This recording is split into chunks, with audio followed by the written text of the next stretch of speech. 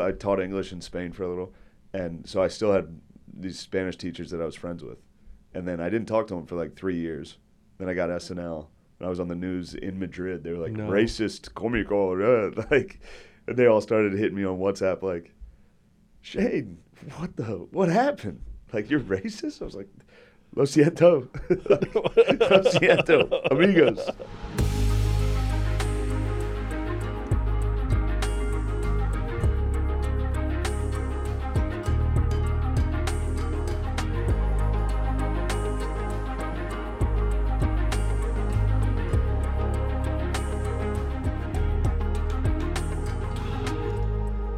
This week on Forward, one of the funniest people on the internet, one half of Gillian Keeves, and someone I have a little bit of shared history with, Shane Gillis. Hey, welcome, Shane. I'm happy we finally got to actually sit down. Yeah, me too. So you and I spoke back in 2019, and so I was like, if people are like, Shane Gillis, that sounds vaguely familiar, and you're an Andrew Yang fan. So to recast this, September 2019, some very exciting announcements are made about the new cast of Saturday Night Live. It includes Bowen Yang, Chloe Fineman, and Shane Gillis. And so you are exultant for approximately how many hours? I probably had 24 hours because I knew I was going to I got the call that I was going to be on the show a day before. And then, once it got announced, I probably had about 6 hours. Didn't take them long. Okay, so then 6 hours later, news came out that you had made some offensive comments on a podcast, maybe like, X months earlier about me personally. I was on there, and then other groups. I think Asians were certainly on there, maybe some others. I think all of them, for sure. Yeah, I mean. Every group. Every group. So they got me on Asians, though. Seemed like I just heard about the Asian thing. Yeah, which is it's a funny thing to get me particularly for one thing, because then it seems like that's like something I'm actually like, you know what I mean?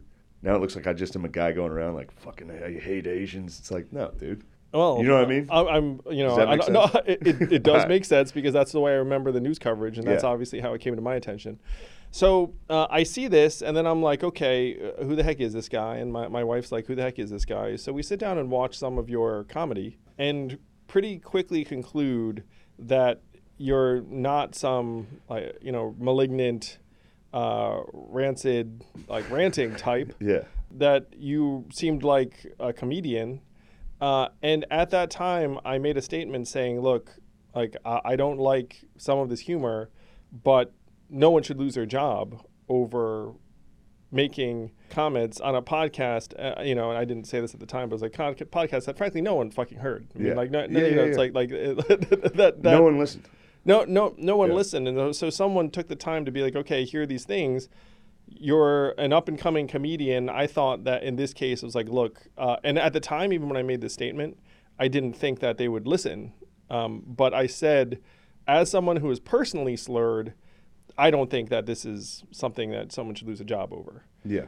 And then, so during this time, what's happening to you? Just getting canceled. And so what is it just like? Getting crushed. What do you say being crushed? So the news stories start coming out, and then what happens? You just start getting like every tweet ever. Like, I mean, I was number one on Twitter for like 3 days. Just getting, because there was a debate. That was the hard part, was like, I understood both sides of the argument. Like, I think everyone did. Like, he should be fired or he was just joking. So you go from the highest of highs, probably calling your parents, being like, hey, guess what? Yeah, that was the first thing I was ever able to like tell my parents in comedy that they understood. Normally they'd be like, oh, I'm featuring this weekend for so-and-so. They'd be like, who cares? This was the first one I was like, I'm going to be on Saturday Night Live. They were like, wow. We're proud of you. Yeah. And it must have been a number of years to lead up to that point. And there were probably times when your parents were not exactly pumped about your career choices. No. So to rewind a little bit, you played high school football. Yeah. You attended West Point on a football scholarship. Is that right? Yeah. I mean, they give you full rides no matter what at West Point. But, yeah, I was there to play football. So at this point, and the reason I'm casting this is that your parents are probably pretty proud of you at this point. Well, they were proud. No, they were proud then. And then I got there, quit, cried, did the you can't cry in boot camp. They don't like it. I was a big baby, and I went home. So yeah, they were pretty disappointed. And so how many years was it between you saying, hey, I'm going to give comedy a try, and then you're being able to call your parents and say, hey, mom and dad, guess what? I'm going to be on SNL. 8 or 9 years. Yeah. So, Yeah. I mean, that's a tough stretch, I'm Mhm. sure. And then when the negative coverage started coming out, you probably read that article and you're like, okay, like, and then you start trending on Twitter. So I went to go do stand up that night, and I was like, oh, this is gonna be the coolest night ever. All the comedians are gonna be like, hey, there he is, you know. So I'm on the train from Queens going into the city, and my agent calls and is like, did you say that slur? And I was like, no. I wouldn't say that. I was like, no, I don't even. Why would I say that?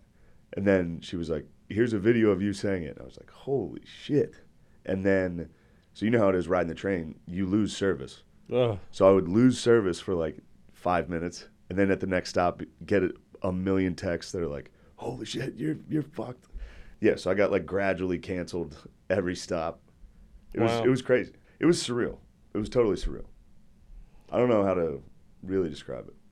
I'm not like, by the way, I want it to be clear, I'm not a victim. Like, I'm not like sitting here like, oh, I can't believe what they did to me. It's like, No, there's a video of me using a slur. It's like, there's going to be some backlash. Yeah. And it's one of the things I've appreciated about your time since, and a lot of people might not know this, but you haven't, frankly, responded in the way a lot of people do if they are the recipient of like a lot of energy, which is to go to whatever the opposite of that energy is. Yeah, I tried to make sure that, because that's how it really, like getting canceled or however you want, consequence, whatever. That's how I think it really gets you, is if you let it become who you are, you know? Like if you like start fighting against it, being a fucking... Did you have that perspective immediately, or what was that process? Yeah, I think so. I think I always had that. Because it's also just not who I am. Like, if I was a closeted alt-right dude and they outed me, then it'd be hard to fake, you know. But I was just, I don't know. Yeah, if anything, your humor, I mean, I'd call it middle of the road, but a lot of your stuff, you're kind of a high-level Trump impersonator. Yeah, I got that good, yeah. Which obviously is poking fun at Trump, like an awful lot. And I think a lot of your humor is actually poking fun at yourself. It's something that if someone decides to check you out, they can see. That's one of the running themes. Yeah. So around this time, my team puts me in touch with you, and I have a call with you. During our phone conversation, I was like, okay, like I felt good about the statement I made saying, like, look, I don't think this guy should lose his job. Yeah, and I really, really appreciated that, for real. Like, that was like, I was like, damn, this guy's awesome. Social media is attacking you. Like, are you getting updates from your agent in a particular way? Does someone it was who reaches out to nonstop, just on the phone for like 4 days straight, just taking phone, SNL, NBC, my agents, my management, people trying to do interviews, all that. So I don't remember you doing interviews during this time. I didn't, because I think, I mean, it was never going to be good at the time. It was never going to be good. I didn't want to talk about comedy. Like, I'm too new at it still. So for me to like pontificate about comedy makes me feel uncomfortable, you know, to just try to like quote Patrice O'Neal and be like, every good joke is born from a bad attempt, something like that.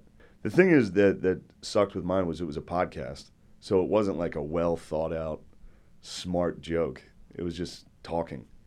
And I said the wrong thing. And then when did you start having the sense, okay, they're going to rescind this offer / I'm going to... I kind of knew from the start. Like right away, I was like, there's no way they're going to let this go. This is, especially SNL. SNL it's one of the few jobs where they'll definitely fire you for that. And it's one of the few jobs that people will look into your past when you get it. I could have been hired for most places and no one would have cared. Is there anyone on your team saying, hey, maybe if we do X, Y, Z? Oh, yeah. Everybody was coming up with, you should do this, try this. So what were those ideas? It'd be like, let's do this guy from the New York Times wants to write an article or a profile or something. And it's like, I don't know, I'm just going to put my life in this guy's hands. It'd be like, hopefully he writes something good. But did the people close to you advise you to do it?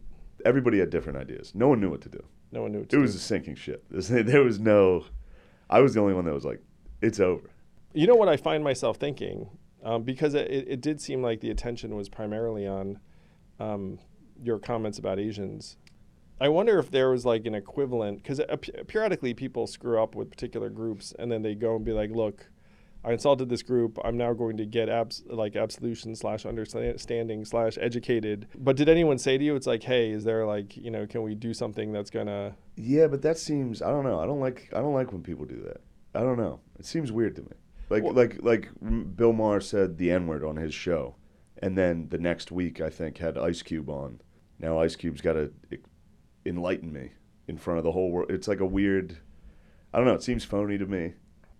I know I didn't mean it. So it's hard for me to be like, now I need to re-educate myself. It's like, no, dude, it's... That's probably very genuine and often the case in a lot of these instances where the person, like, what it is when you say it seems phony, for a lot of these people, it's like, look, the team says, like, this is how you get out of this. This is the PR move. Like that. Yeah. They'll give you an apology to tweet. Like a company will, or your agent or somebody, they'll be like, here, tweet this. And it's like, no, I'm not... That's crazy. So you were given that sort of thing? I was given an apology like template. And they're like, tweet this. And I was like, I can't. So so this is actually in a way like extraordinarily principled of you in a way. It's like you have people who are meant to be minding your professional interests, being like, look, this is going to be best for your professional interests. Yeah. And then you looked at it and say, like, I can't genuinely put my name to this because that's not actually what I am thinking at this moment. Yeah. Yeah, it was hard. It was hard. And also the thing that hurt me was I had no one knew who I was. There was no previous thing to like look back and be like, no, he's funny. No one had any idea. That was the only clip anybody had ever seen. So it was like... that is unfortunately probably accurate. Yeah. You built up a body of work since then. Yeah, of course. That I do recommend people check out because it's genuinely smart and funny. Thank you. Like, you're talented. So SNL, it may be one of the highest watermarks in comedy. And they thought you were funny enough to be there. Yeah. And so that has to feel good. Yeah, that was cool. That was cool to go straight to cast. That was cool. Oh, yeah. It was cool, yeah. A great 6 hours, apparently. It was a good 6 hours.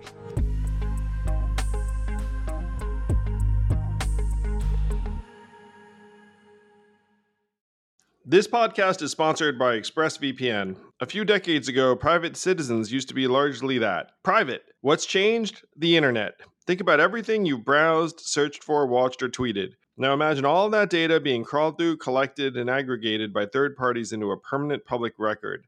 Your record.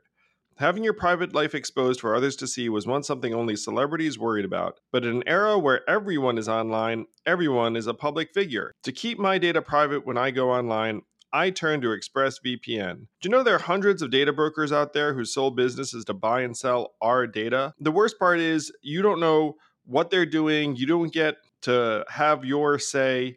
That's why I use ExpressVPN. Just hit one button and then your internet connection gets rerouted through an encrypted server. No one can see your IP address. You're completely in your own private internet. Every time I turn ExpressVPN on, I'm given a random IP address shared by other ExpressVPN customers. That makes it harder for third parties to track me and harvest my data. No matter what device you're on, you just hit one button and you get your own protected connection. So if, like me, you believe that your data is your business, secure yourself with the #1 rated VPN on the market. Visit expressvpn.com/yang and get 3 extra months for free. That's expressvpn.com/yang. Go to expressvpn.com/yang to learn more.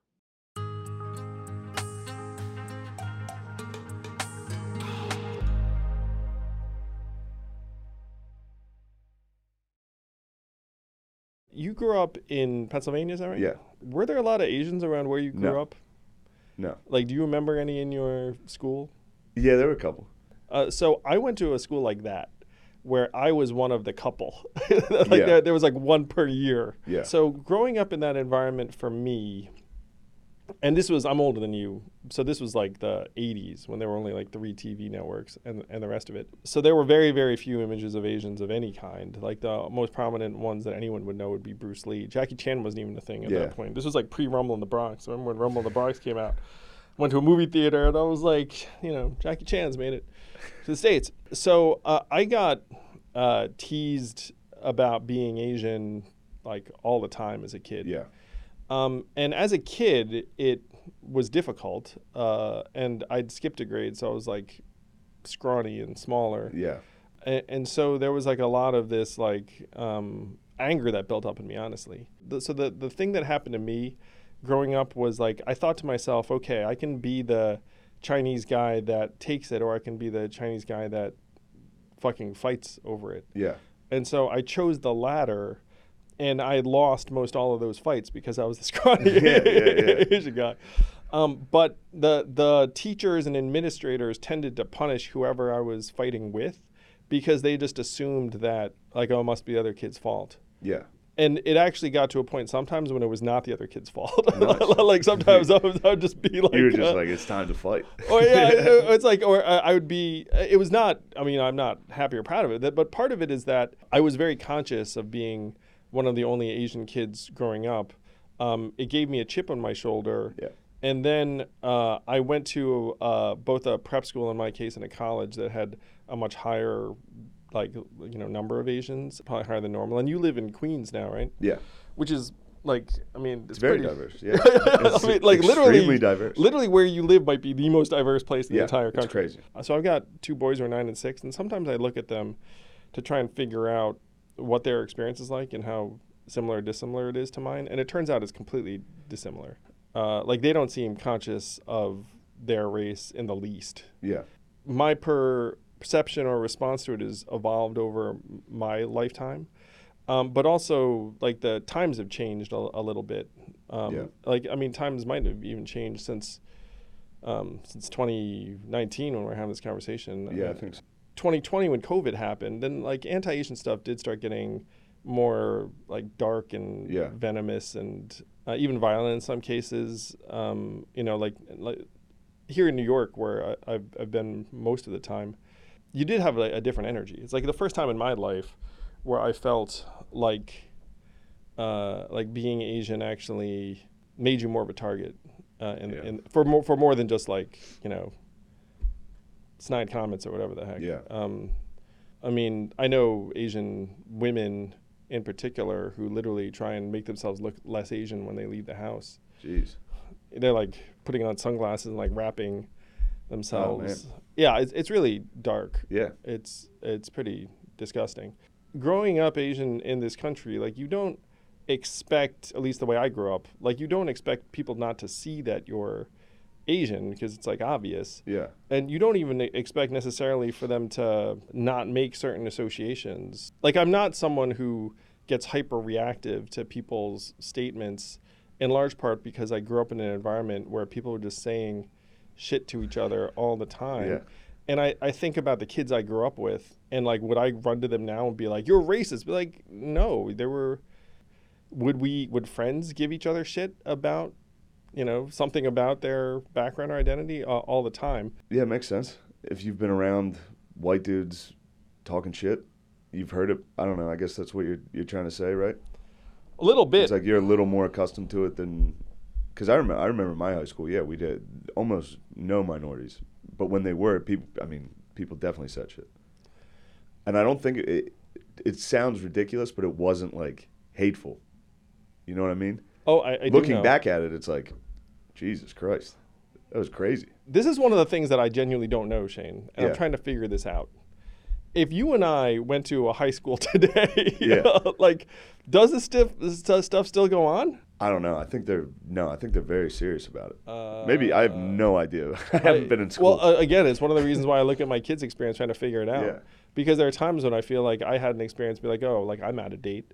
And one of the things that certainly I stand for is that people can make a mistake, and then they should be allowed to move on, acknowledge that mistake, or sometimes maybe say, like, look, like, you know, maybe I'm not going to do the pro forma things. Although social media doesn't help. Social media is the worst. Yeah. I mean, right now, if someone wanted to make either of us look like shit, they could produce like a 60-second long montage of us doing, you know, very unfortunate seeming things out of context. No, I've done stupid things for sure. In their defense too, I am sitting in front of a camera recording it and doing it. So that's another, you know, aspect of it where it's like I am putting it out there. So there is a, you know, it's like, oh, I said something stupid. So what? It's like, well, I did record it and post it on the internet. I mean, this is obviously going to be a byproduct of the age we're in, but I think that there are going to be a lot of people that are going to have a hard time transitioning to, let's say, running for political office, because there's all sorts of digital history of them doing things where, like, hey, I can build this. I know people I'm trying to get to run for president right now, some of whom are comedians, some of whom are not. Trying to get a comedian to run for president? I mean, there are a couple that are at least looking at it. Oh, wait, actually, I've been asking comedians this. Who would be your number one draft pick as a comedian to run for president? Whew. I think overall you'd probably say somebody like Jon Stewart. Jon Stewart's very, very high on people's list. Yeah, it's got to be him, right? So that's one of the most popular. Who else do people say? People say Chappelle, but they know he won't do it, and I know he won't do it. Chappelle wouldn't do it. Well, he won't do it. Someone said Al Franken the other week, and that one actually makes sense. Yeah, because he's been a senator. He was close. I think he would have probably run, right? He probably would have run. Yeah, would have run, and he would have done well. And when I talk about this sense of forgiveness and understanding, Al Franken would probably be at the top of most people's list, because that dude got drummed out of the Senate during like a very emotionally charged time. Yeah. And there was no due process. It was like, hey guys, let's have like a hearing and like investigate. And people were like, no, you out. And then he was like, he was left with very little choice. I think there are a lot of people that regret that one. It would have been nice to have him against Trump on the debate stage.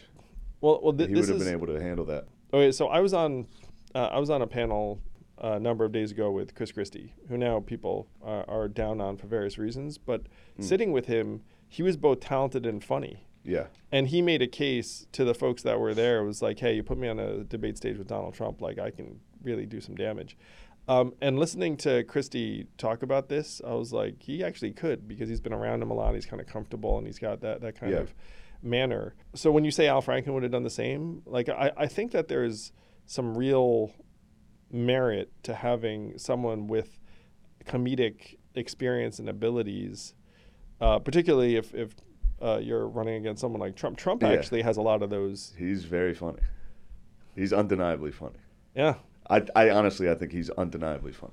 Oh, I mean, he's entertaining for sure. He's also an incredibly experienced performer. Yeah. The proportion of politics that is performative is now sky high. Yeah. And so if you have these performers, you have these political performers, and a lot of people are tuning out that sort of performance now. Like there was a theory I had that we're in like a post-inspiration age, where if you come out and you're like inspirational, like Obama, like now that stuff doesn't work as well. That's because they used it up. They did it so often with everything. Everybody was trying to be inspirational. Like it'd be like, it'd be like, oh, great. A significant proportion of them almost seem like they're imitating Obama too, because that's the template. For sure.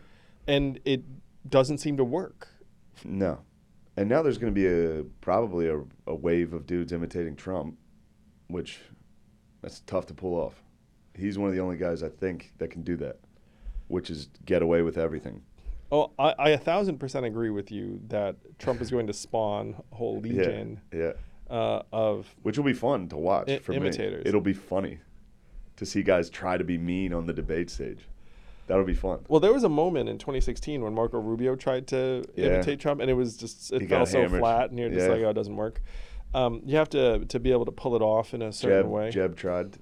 Jeb started chirping back, and he got crushed. He was like, "You're high energy tonight, Jeb. I like that." It was like, oh, he's so fucking good at talking shit. And everybody else had to play by the political rules. Everybody else had to, don't be rude, be a politician, be good. And he's up there just bullying people. Just overrunning them. Yeah.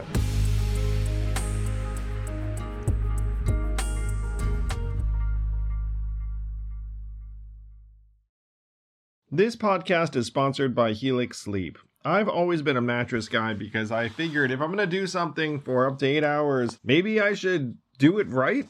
And Helix Sleep lets you do it right by sending you one of 20 unique mattresses that's tailored for you. I took the Helix Sleep quiz, takes only a couple minutes, and I was matched with a Helix Dawn mattress because I wanted something that felt firm and I sleep on my back. That mattress is exactly what I needed, but strangely enough, my kids now seek out that mattress in the house and want to sleep on it, even though I did not order it with them in mind.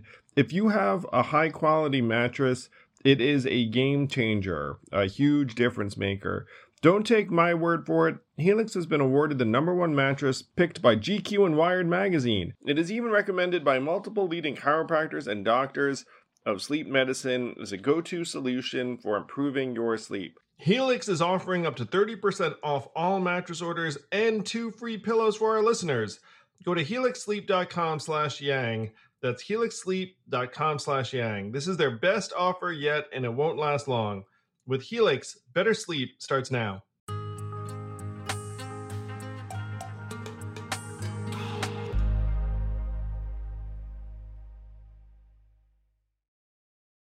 This really is, right now, not to make too much of it, but it's sort of my life's work right now. So check it out. You have the Democratic Party establishment who are like, hey, you got to play by these rules. Like, we're going to act a certain way. We're like buttoned up, and we have a certain way of presenting. By the way, I ran for president in this crew. And then you have the Republican Party under Trump that's become this anti-institutional, fuck everything, burn it down kind of energy. And there's a Republican establishment within that that fought Trump and lost. And now Trump's influence is... now everyone's going along with it.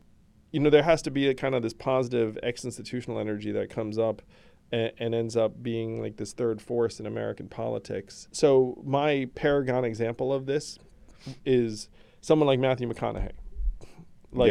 So McConaughey is from outside the institutions, but he's not an asshole like in the same way Trump is. And so I look at someone like that and think, yeah, like that's the kind of figure that we need to get us out of this mess. Now there are certain people over here that can't believe that's where we're at. You know, can you imagine? As a country. Oh, I can imagine. 10 years ago. Oh, 10 years ago, probably not. Hopefully Matthew McConaughey can get us out of this mess. It's like, oh, man, what are we doing? So you can fill in figures for Matthew McConaughey. Mark Cuban's in this category. Yeah. The Rock is in this category.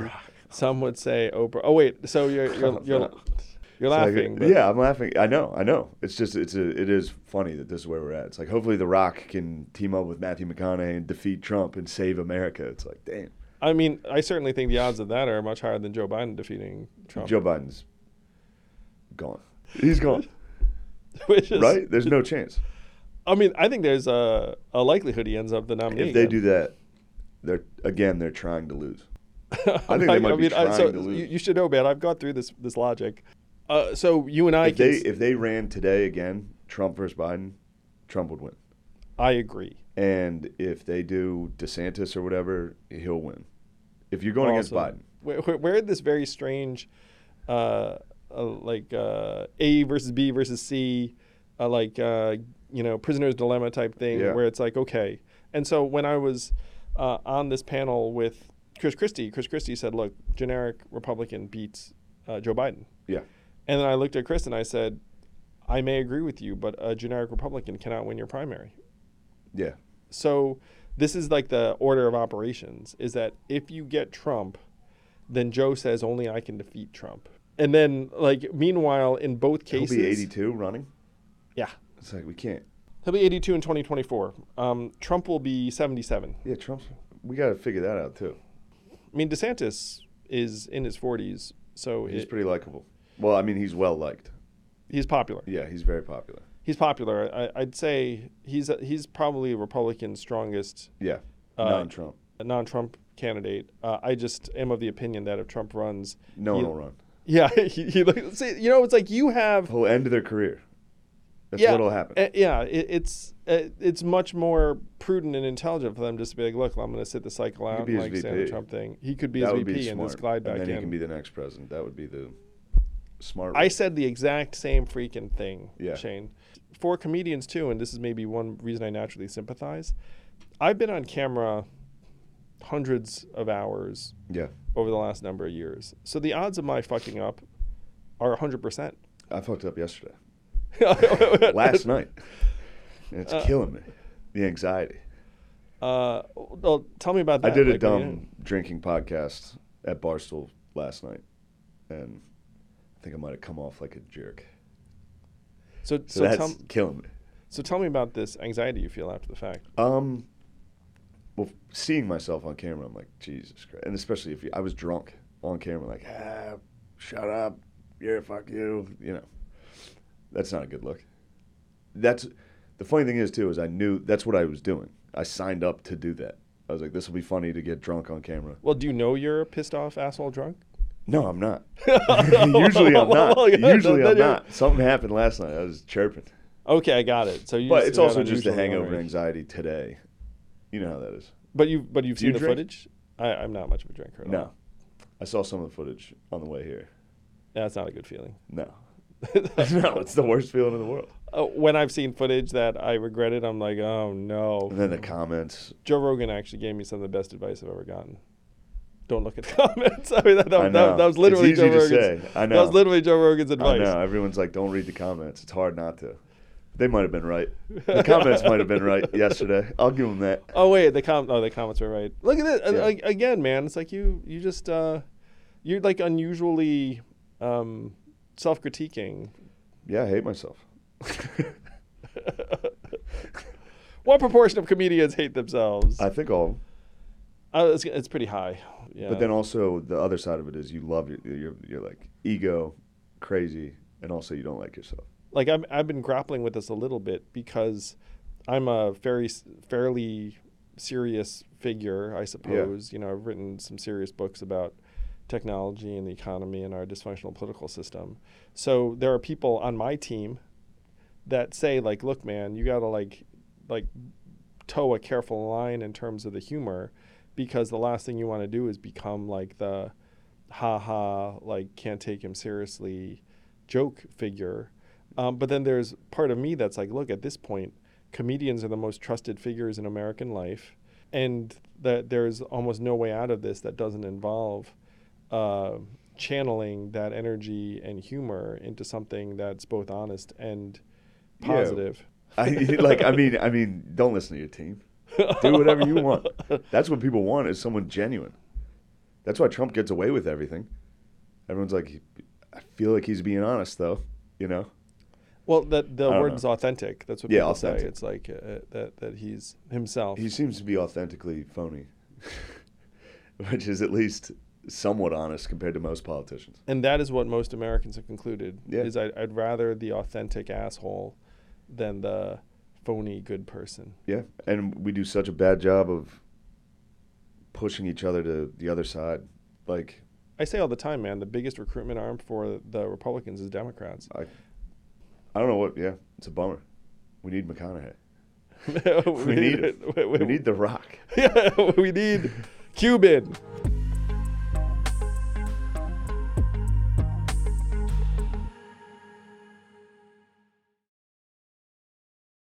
All I do is travel the whole country.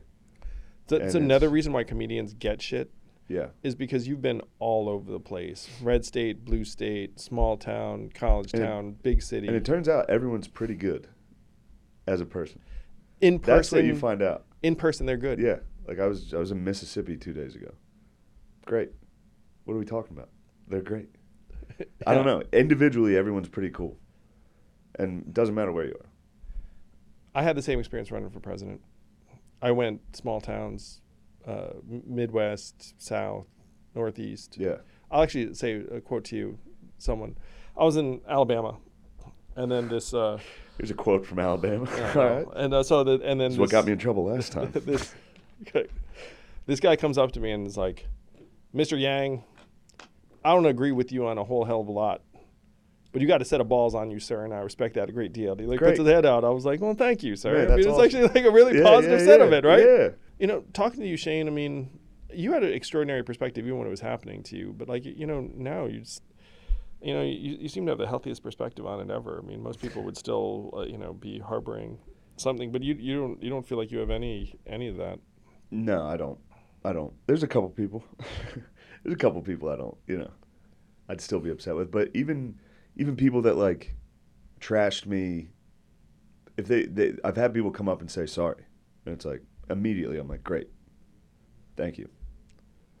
I get it. I've talked shit on everyone, so when people talk shit on me, I'm like, yeah, I have that coming a little bit.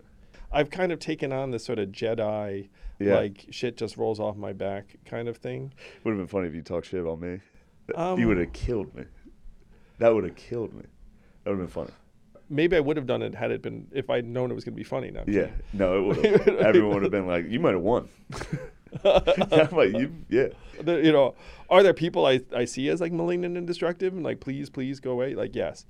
Yeah, they exist. Yeah, of course. You know, and I think their ranks are multiplying. And this is one of the destructive things too, is that if you start treating everyone like, hey, you get off stage, you get off stage, you get off stage, and as people are multiplying, it's like, no, we have to distinguish between people who are like genuinely awful, toxic, destructive, hateful. Yeah, you have to, because otherwise you keep kicking everyone off stage. They're going to start, they link up. Yes. Now all of a sudden you've got actually somewhat reasonable people that you executed for no reason. Yes. Teamed up with Trump. Trump's, I'm not trying to throw I don't want to ruin my boy Trump's good name. Since you imitate him on the regular. Yeah. Part of it too is like, you know, it's like these social media platforms have become just like natural homes for people's negative sentiments. So if someone saw your thing and were like, hey, that's fine, they're not going to be like, love this. And then someone's going to sledge you. So just, you know, let this be like the, you know, one of the things. Yeah. It's like pretty much everyone still loves you. Thanks, man. I needed this today. And I have also had this experience too a million times. It's like most people have no idea that whatever you're upset about is happening. Now, that time when like the entire Western civilization turned on you, yeah, people noticed that. They got me. People noticed that. You know what's funny? I lived in Spain I taught English in Spain for a little, and so I still had these Spanish teachers that I was friends with, and then I didn't talk to them for like 3 years. Then I got SNL. When I was on the news in Madrid, they were like, racist, comico, like, and they all started hitting me on WhatsApp like, Shane, what happened? Like, you're racist? I was like, lo siento. Lo siento, amigos. The important thing, man, is that, you know, you're thriving. You're a human being. You're moving on. You're still making people laugh. Yes. Still doing good stuff. People forget. People forget? They forgot the next week. Yes. And I had to live with it, you know. That's how it goes. But thankfully I do stand up so I can every night get another do rep. Yeah. Yeah. Awesome. Hey, thank you for real. Like when you called back then meant a lot. Hey, thanks a lot, man. Thank you.